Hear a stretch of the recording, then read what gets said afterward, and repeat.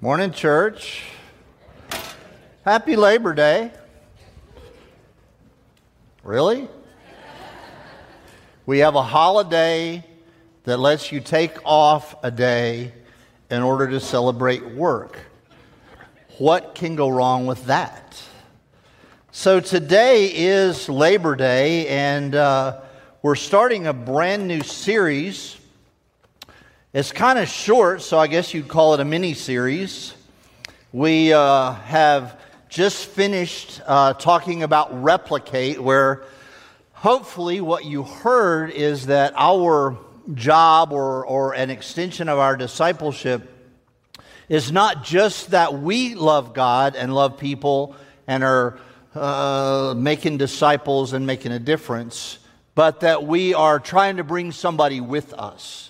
That we want to help someone else love God, help someone else love people, help someone else make disciples. Discipleship is not complete until the disciple becomes the disciple maker. And to let someone else join us in making a difference. And so this month, we're going to talk about Entrusted. We're going to talk about the time and the talent and the treasures that we have been given by God and how we are responsible or privileged or whatever you want to call it. We are able to let those things be evident in our world as we sort of interact with a world that's fallen. And that's kind of what I want to talk about a little bit today. So we call it stewardship, but let me set the table this way.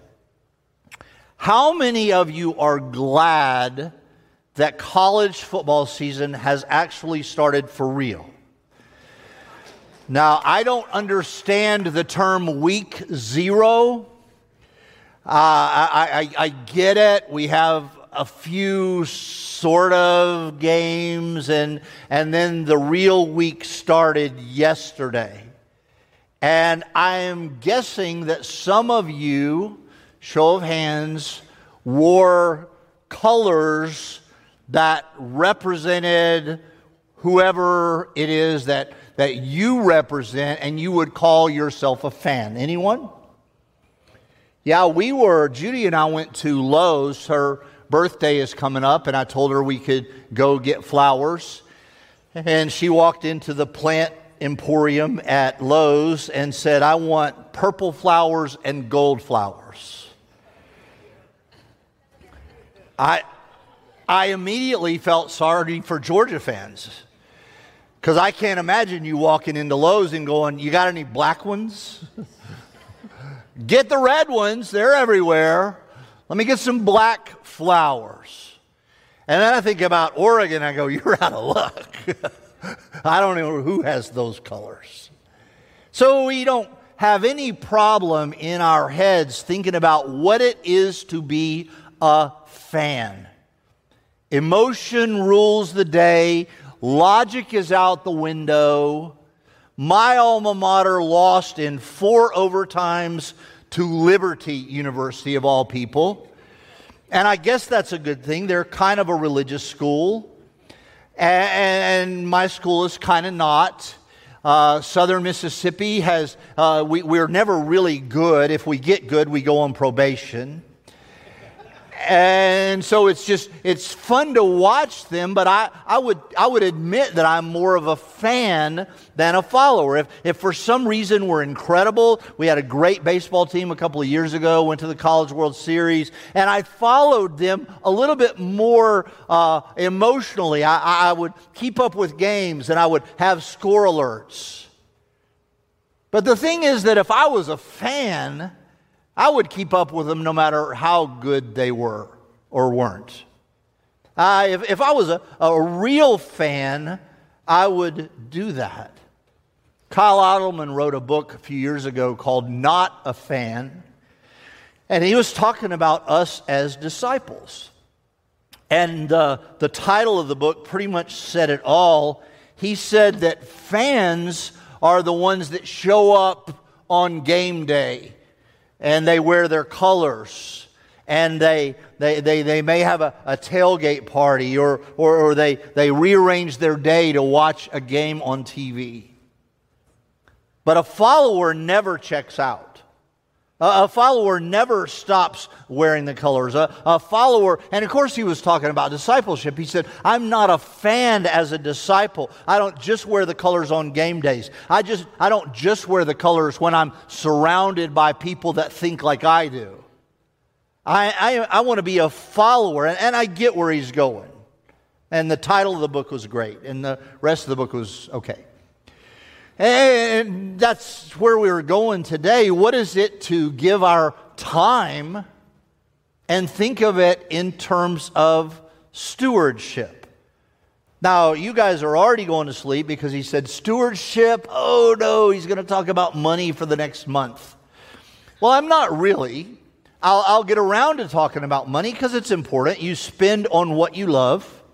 Many of you paid good money for that Georgia gear, or you went to a clearance sale to get the Auburn stuff, or whatever. You can get the Southern Miss stuff at Goodwill. And you invested in that. You said, I'm going to spend my money. I'm going to put my resources in what I love. And that's kind of what this whole month is about. Today I want to talk about our time. Next week, Jeff and a couple of our mission partners that we support, Jesse Tobedoya and Brian Burt, are going to help talk about how we invest our talents, either here or in faraway places. Then on the third Sunday in September, I want to talk a little bit about our resources and how we allocate those. And then on the fourth Sunday, we'll have our State of the Church message and our fall business meeting in the evening. And I want you to set aside time for that as well. But today I want to talk about our time. Now, here's where I want to go. Our time is spent in a balancing act between being devoted to our vocation and managing our occupation. You're going to hear that several times, that there is a distinct difference between a vocation and an occupation. Vocation comes from the Latin term voca, which means calling or to call. And so a vocation is that to which you feel called. You feel a draw. You feel a pull. An occupation is that which occupies your time and probably gives you an income. At least, hopefully, the end game of an occupation is a paycheck or sustenance or rent. Whether you work in a construction site or a cubicle, it's the same. If you're a student, that's kind of your occupation. If you stay at home with kids, that's your occupation. That's what occupies your days. That's what points you to a living or a sustenance. So today, I really want to talk about work. But what I hope you hear before we're done is that the end game is that our vocation expresses in our occupation. So we don't have this compartmentalized life where I do the church stuff with the church language with the church folks, and then I do whatever it takes in my occupation to survive, to make a living, to keep my job, to do what I have to do. We too often separate those two, and that's why I want to talk about stewardship. So if the word vocation comes from voca, calling.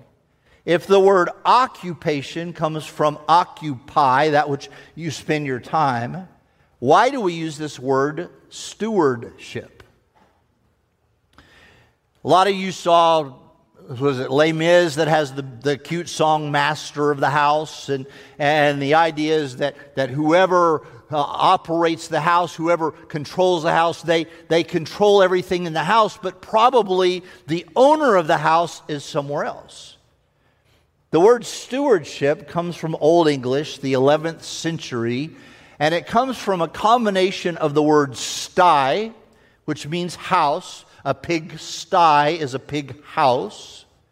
And the word ward, which means the person who manages it. A ward is somebody who keeps things going. So a sty ward, a steward, is the master of the house. It's the person who allocates resources, who keeps work allotments going, who makes the machine run. So a steward is somebody who manages someone else's resources.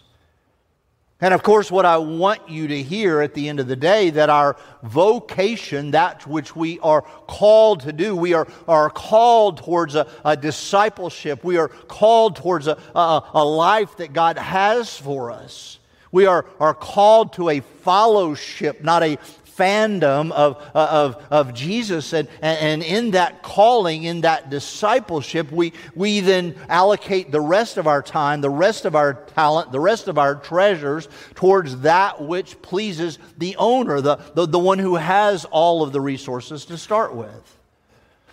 So stewardship is us extending our vocation into our occupation. Now, a moment of truth here, and I really do want to stop and have a word of prayer for you, because I know that some of you are thinking about your workplace right now. Some of you are thinking about what you do every day and how mundane it seems to be, or how unpleasant it is. You're looking for another job, or you don't have a job and you would love to have an occupation. Some of you are thinking about the mean spirit of the people around you, or the expectation from your company that you would do things that are not so above board in order to keep your job. We had a saying in the car business, the one who does their job the best gets to keep it. And some of you are thinking about the workplace, and it's the most unpleasant thing that I could ever bring to mind. I mean, for goodness sake, you've got the day off tomorrow. You don't have to think about it. Some of you don't have the day off tomorrow. And you're thinking, why do I have a job like this? Why do I have to make a living this way? Why do I? Valid. That's what I hope to speak about today. I hope to speak about the way that we work and who we work for and the place that we work. I hope to speak into those with some winding through Genesis, and then 1 Corinthians, and then Colossians, and then Ephesians, and finally Matthew. Pray with me. Oh dear God, this is hard. I am so blessed because I get to meld vocation and occupation, and it comes together into the same place. But Lord, even in my workplace, there are some days that just feel like I'm surrounded by crazy. And how much more in a company that doesn't pretend to be sacred in its goals or its purposes. How much more are people surrounded by crazy when they're teenagers working at a fast food place, or a construction worker, a teacher, a lawyer, a doctor, a pilot, a mom who is the steward of her children.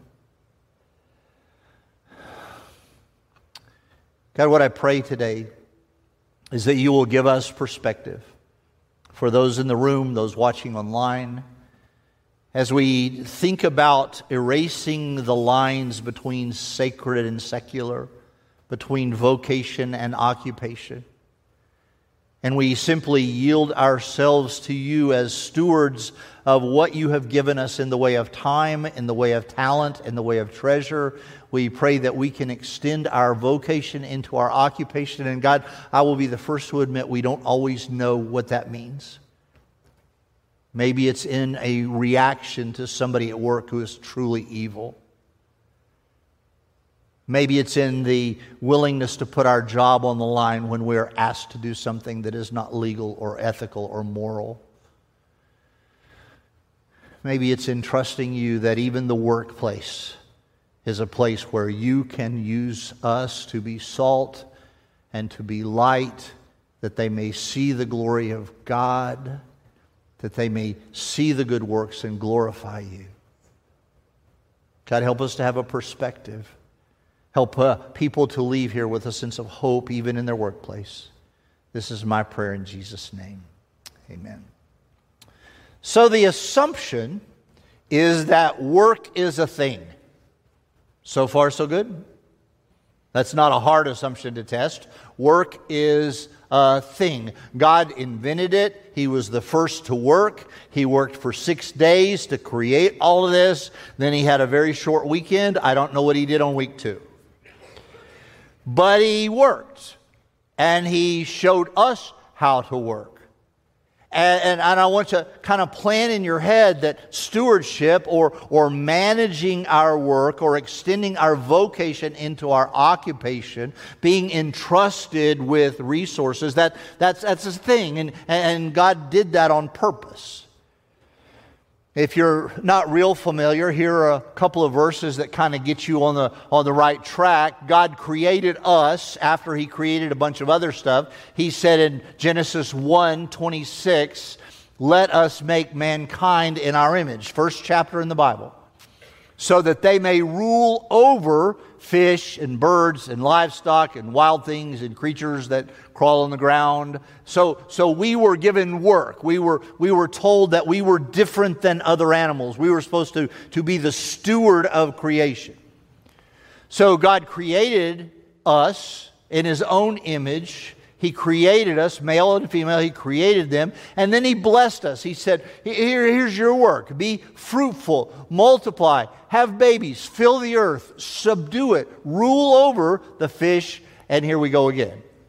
And so work was something that God sent for us to do, sent for us to be. And this was before there was any sin in the world. I can only imagine how hard this had to be. He just created something perfect. You know how hard it is to mess up a new car, right?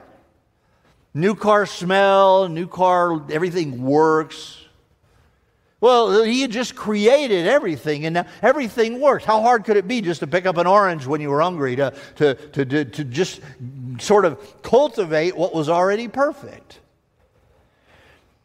Many of you know that somewhere around Genesis chapter 3, a sin entered the human race through a decision that Eve had to make and then Adam had to make, and they were tempted by a serpent who said, "Did God really say? Did God really pronounce? Can you really trust Him?"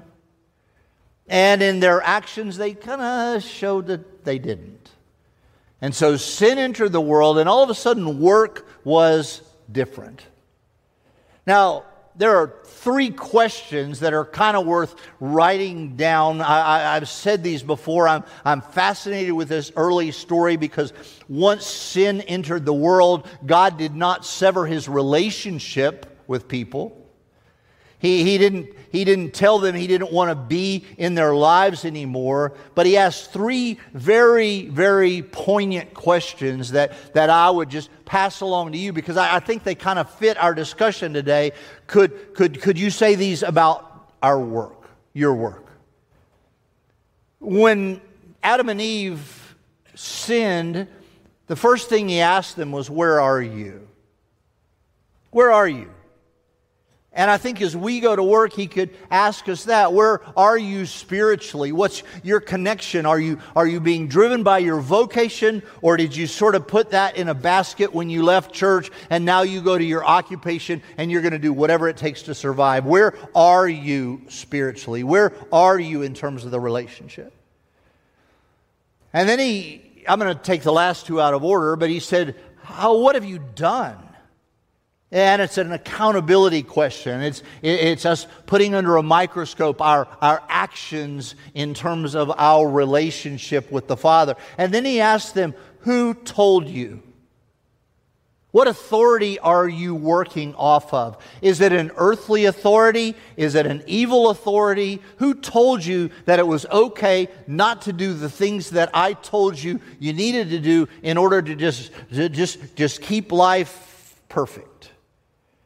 And as we go to work, where are we? What have we done? Who is our authority? And so all of a sudden, the whole climate of work changed.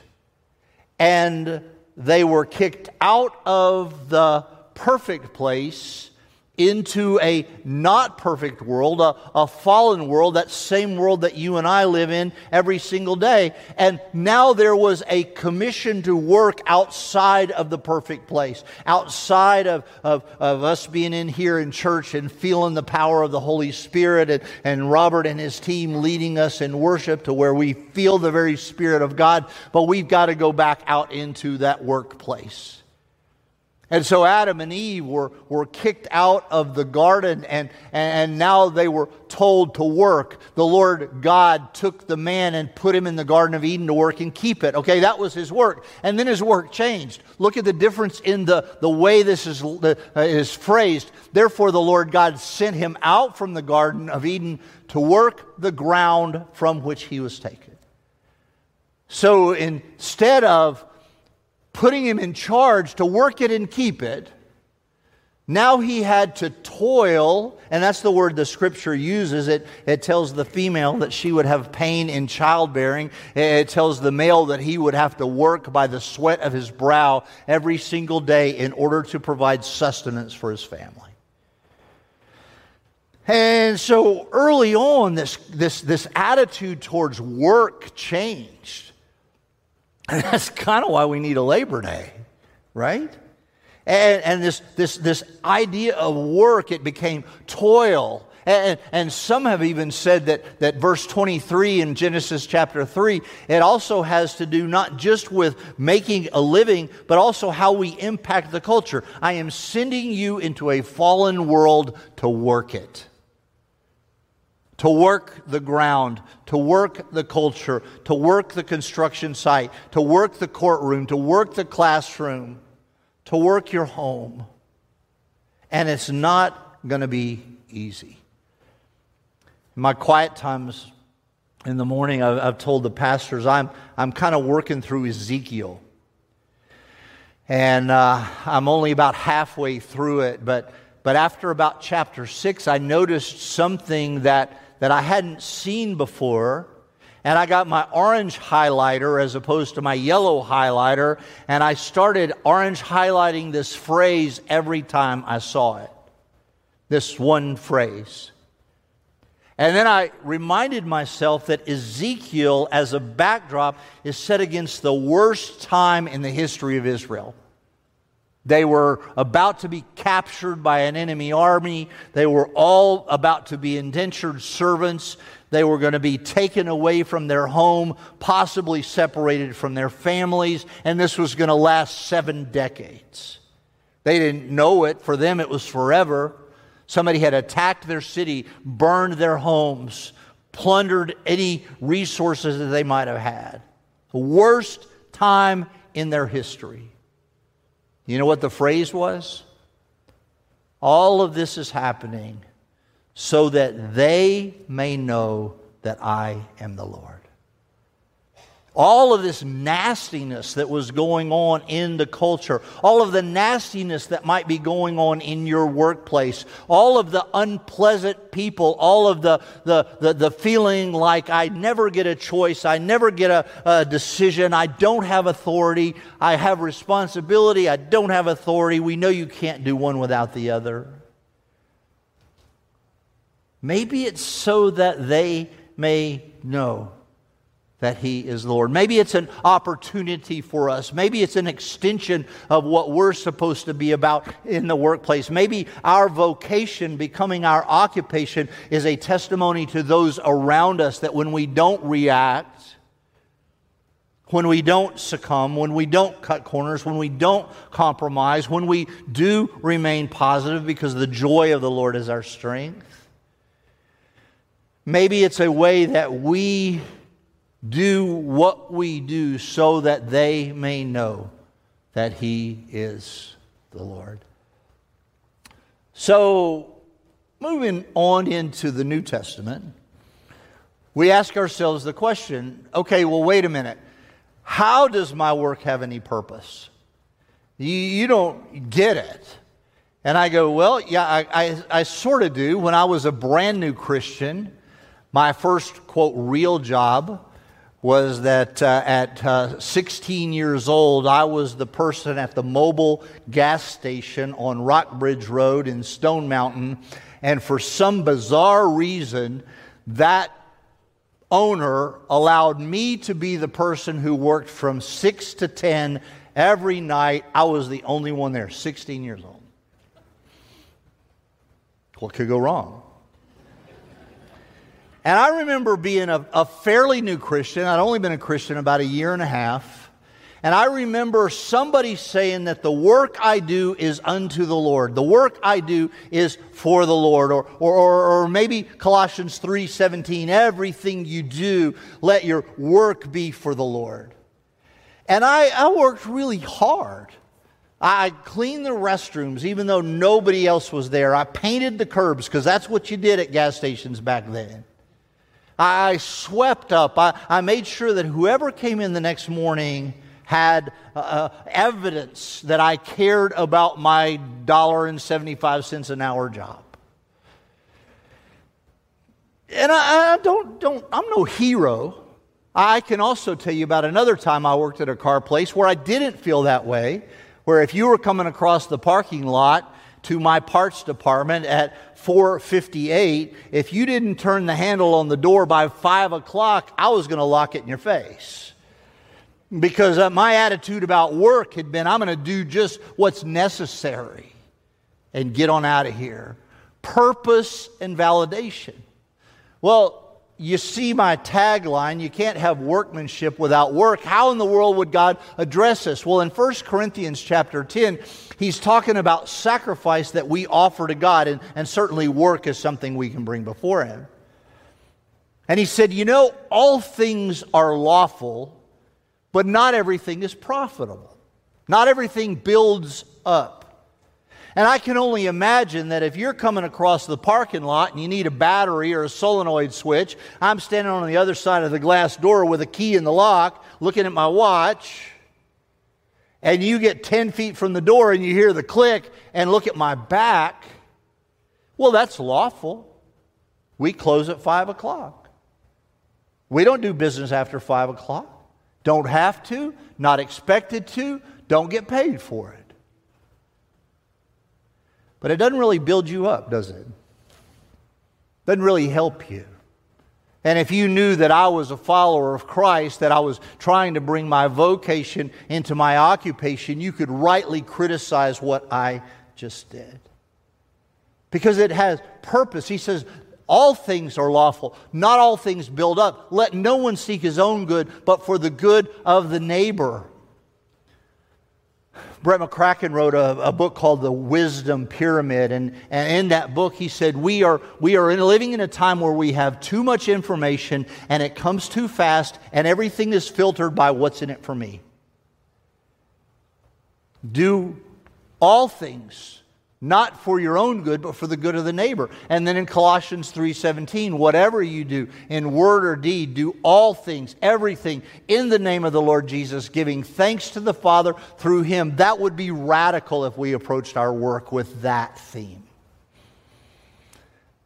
I'm telling you, cleaning restrooms at 9:30 at night at the mobile gas station fell short of glamorous.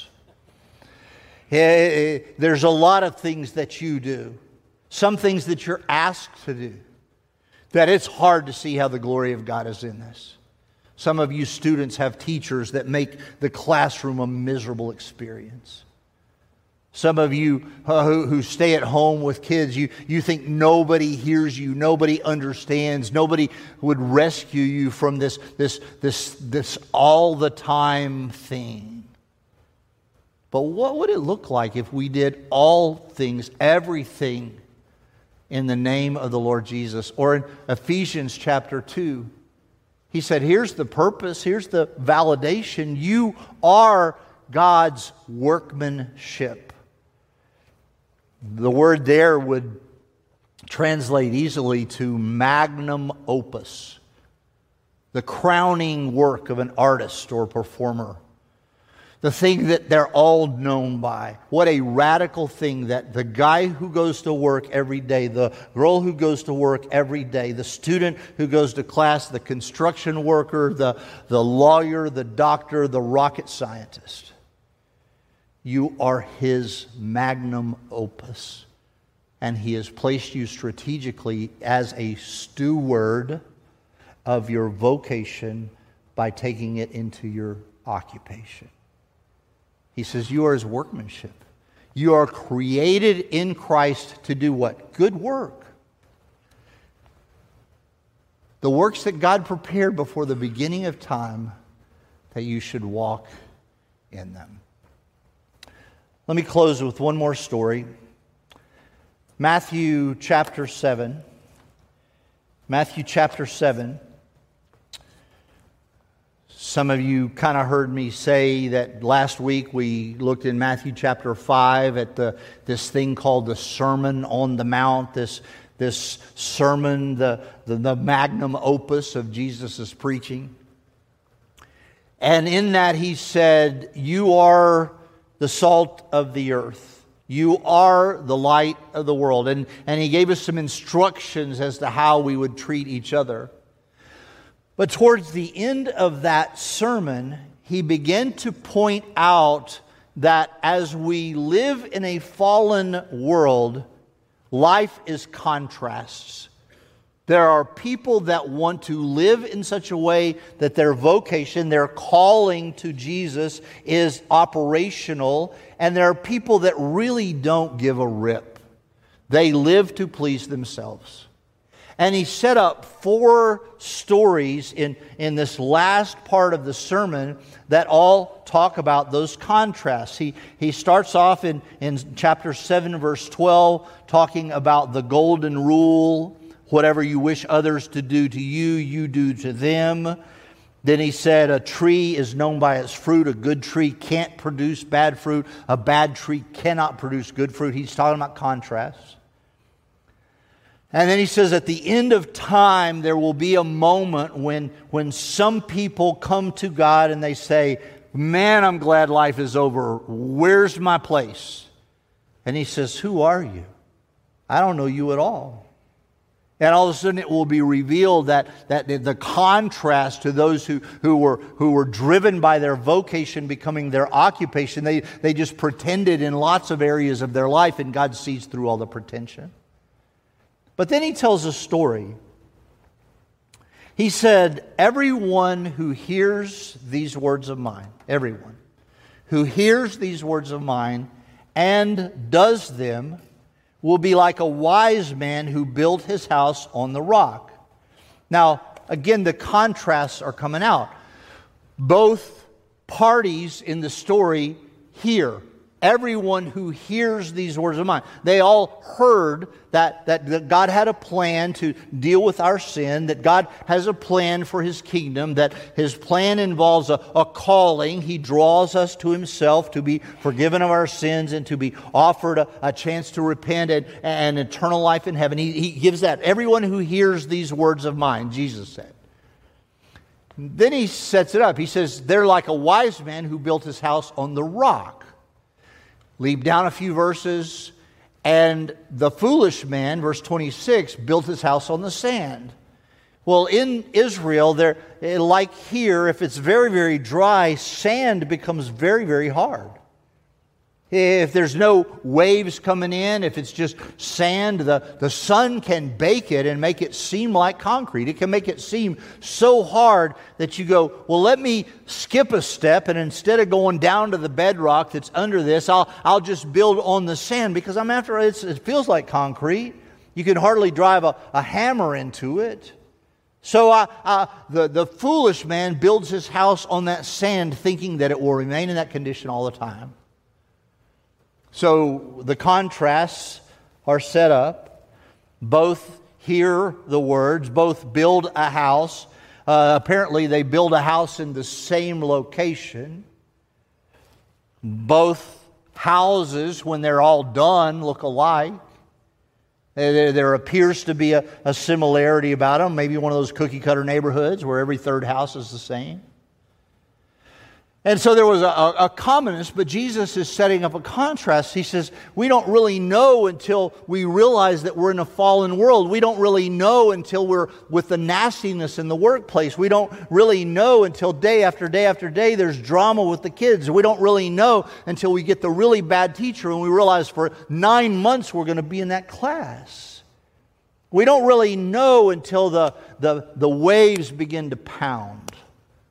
We don't really know until the storms blow and the sand begins to soak up the evidence of the storm. And then all of a sudden the foundation gives way. What's the foundation in the story? Our vocation. Our calling. Is our foundation, is our vocation built on the fact that we know that we're sinful, we're broken. We got nothing to offer, and He offers us everything, and our dependence is on Him alone. I can't go to work without you. I can't stay at home another day with these kids without you. I can't go to school without you. I can't go to the construction site without you. I can't tolerate that guy in the next cubicle. He smells bad. He talks ugly. God, just rapture either him or me. And our vocation is the rock that we build everything on. The rock is something that we talk about all the time and refer to Jesus. One of my favorite hymns, on Christ the solid rock I stand. My daughter called that Daddy's song because that's the song I would sing to her when I put her to bed. Not because I wanted her to know that on Christ the solid rock I stand, all other ground is sinking sand, but it's the only song I knew all 5 verses to, and that's how long it took to get her to sleep. But the truth is there. On Christ the solid rock I stand. That is my vocation. And my vocation has to be carried into my occupation, and that is a stewardship of my time. 2 questions I want to ask you, and then I'm going to pray. 1, have you given yourself to God? Have you answered the call and made Him, Jesus, your vocation? Is that the voice you hear? And number 2, have you given your work to God? Have you refused to compartmentalize your life as a disciple and say, whatever it takes, my vocation is going to carry into my occupation? Father, thank you for the day. Thank you for all that you're about in our lives. Thank you for the privilege of work. God, sometimes it's hard. Sometimes we get our identity wrapped up in our work. And Father, I end up being a pastor who happens to be a follower of Christ rather than a follower of Christ who gets to be a pastor. Same thing happens all around us. Students who are students first and followers of Christ next, and that's just too hard. Help us to flip that around. Where when somebody asks us, what do? We tell them we're a follower of Christ. And I happen to be a student. I happen to be a teacher. I happen to be a CEO. I happen to be an accountant. I happen to be a laborer. Instead of, what do? Well, I'm a laborer and I go to church too. Help us, God, to flip the script where our vocation drives our occupation. And that in that place, we can be salt and light. This is my prayer in Jesus' name. Amen.